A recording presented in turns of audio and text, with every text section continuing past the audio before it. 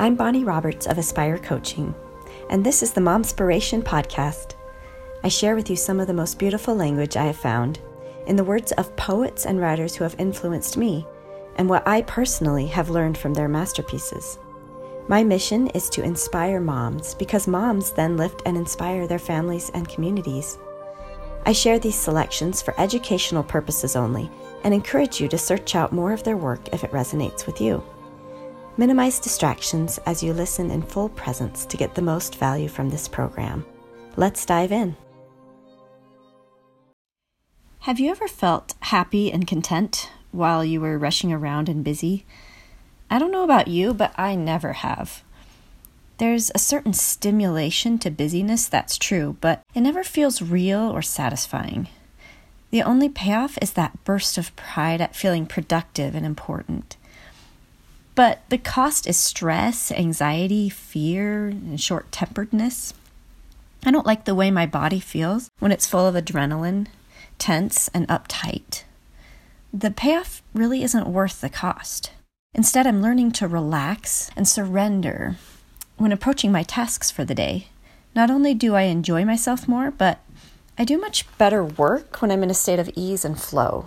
It takes a measure of self-discipline and planning ahead, but it's such a better way to live. The trick is catching myself when I'm in that rush state and consciously shifting out of it.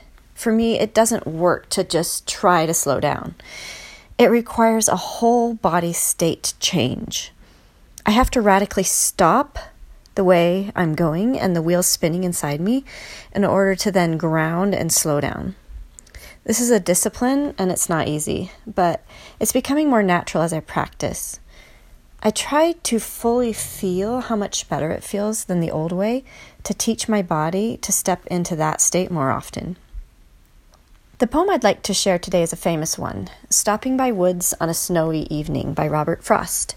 Have you ever been outside alone at night during a gentle snowfall? There is no other experience like it. The silence is profound because the spaces between each snowflake attenuate the sound vibrations in the air so that you hear nothing but the flakes as they fall to the ground.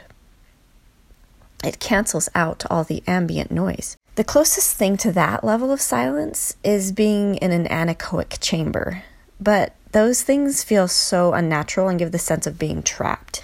But out in the snow, you feel the expansive beauty of nature and the pleasant stimulation of the cold. I hope you feel the way Frost evokes that beauty in his poem. The rhythm is lilting and evokes a gentle, soothing quality. The rhyme scheme pulls everything together into a cohesive unit.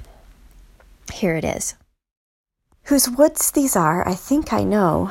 His house is in the village, though. He will not see me stopping here to watch his woods fill up with snow. My little horse must think it queer to stop without a farmhouse near, between the woods and frozen lake, the darkest evening of the year.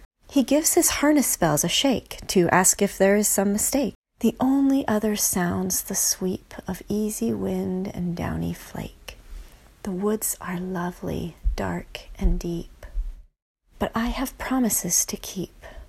And miles to go before I sleep, and miles to go before I sleep. End quote. You'll notice that the speaker is not out for a recreational horseback ride. He has things to do, places to go, and not much time. We can tell from his horse's state that the man isn't in the habit of stopping in the middle of nowhere for long periods of time. So this is a unique experience. But stopping in those woods changes him dramatically. You can feel it, which is why this poem is so famous.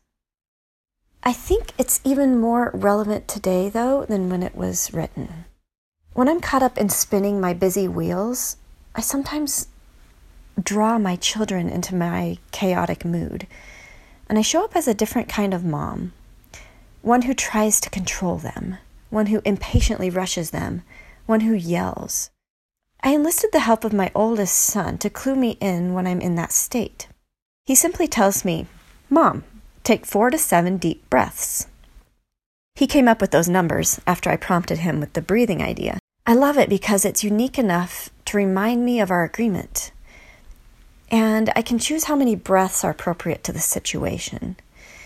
I always feel annoyed when he first asks me, but after stopping and breathing, I feel so much better. And then I end up apologizing for how I was being before. It's been really good for our relationship.